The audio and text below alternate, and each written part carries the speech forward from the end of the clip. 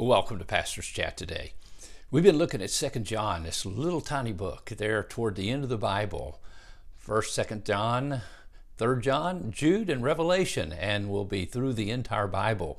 Well, yesterday we talked about these verses that we do not want to lose a reward that we have worked for. Now, my friend, as I already said, I started to say yesterday, you can't lose your salvation. Now you can lose your reward. Now, the difference, and it's very important here, the reward that you have worked for.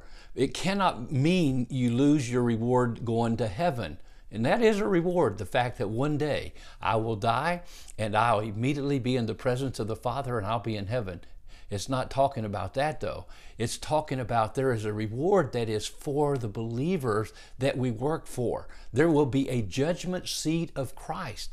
I believe that judgment seat of Christ will take place sometimes maybe toward the end of the tribulation period before we come back to rule and reign with Christ. And the rewards are the crowns that we are able to cast at His feet. And I believe those crowns are actually positions of authority in the kingdom. How we will serve the Lord Jesus Christ and our position in the kingdom will be determined by how we perform, how we work for Jesus Christ today.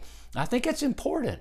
And I really believe this with all my heart. I'm not just living for now and living to go to heaven one day and to sit on a cloud and play a harp. I am living for Jesus Christ today because I am living for an eternity of reward, of serving and reigning and ruling with Him. And who knows when the millennium is over and we go into eternity, what part of that reward we'll have to do if we might be ruling over universes. I don't know for a fact. Scripture's not telling me that, but I know this. There will be a judgment seat of Christ. We will all appear before that judgment seat of Christ based on Scripture, and we will receive rewards.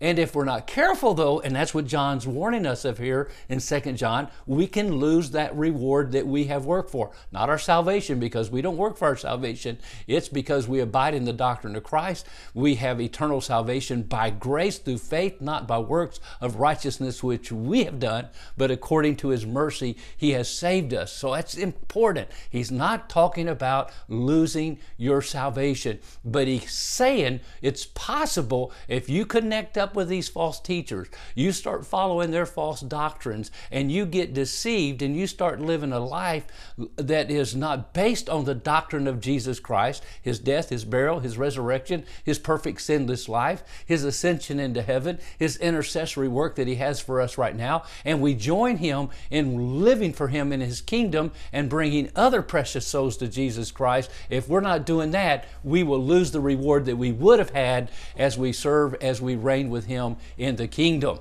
I think that's so important. So he says, how do you lose that reward? He said, well, look to yourselves. Don't do that, because if you receive those that are following false teachings, teaching false teachings, you allow them to come in your house. In other words, you start abiding with them, letting them abide with you. They will mislead you. They'll misguide you, and you'll be living for something that's present tense and not eternal. You will lose your reward.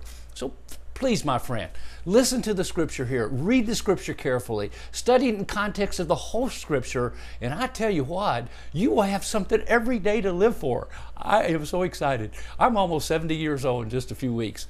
And I am as more excited now about serving Christ than I ever have been in this season of life that God's given us. It seems like every time I turn around, I was sitting at a table with my cousin down in a restaurant here at the hotel, and a lady came up because she just saw us talking about Jesus. And she said, would you pray with me? I have a friend that needs prayer. Would you pray for my friend? I was walking, right after that I got on an elevator, and a dear lady got on the elevator with us, and we said hello. Maybe you'd be a little afraid of getting on here with a bunch of preachers. And she said, oh no, I love Jesus.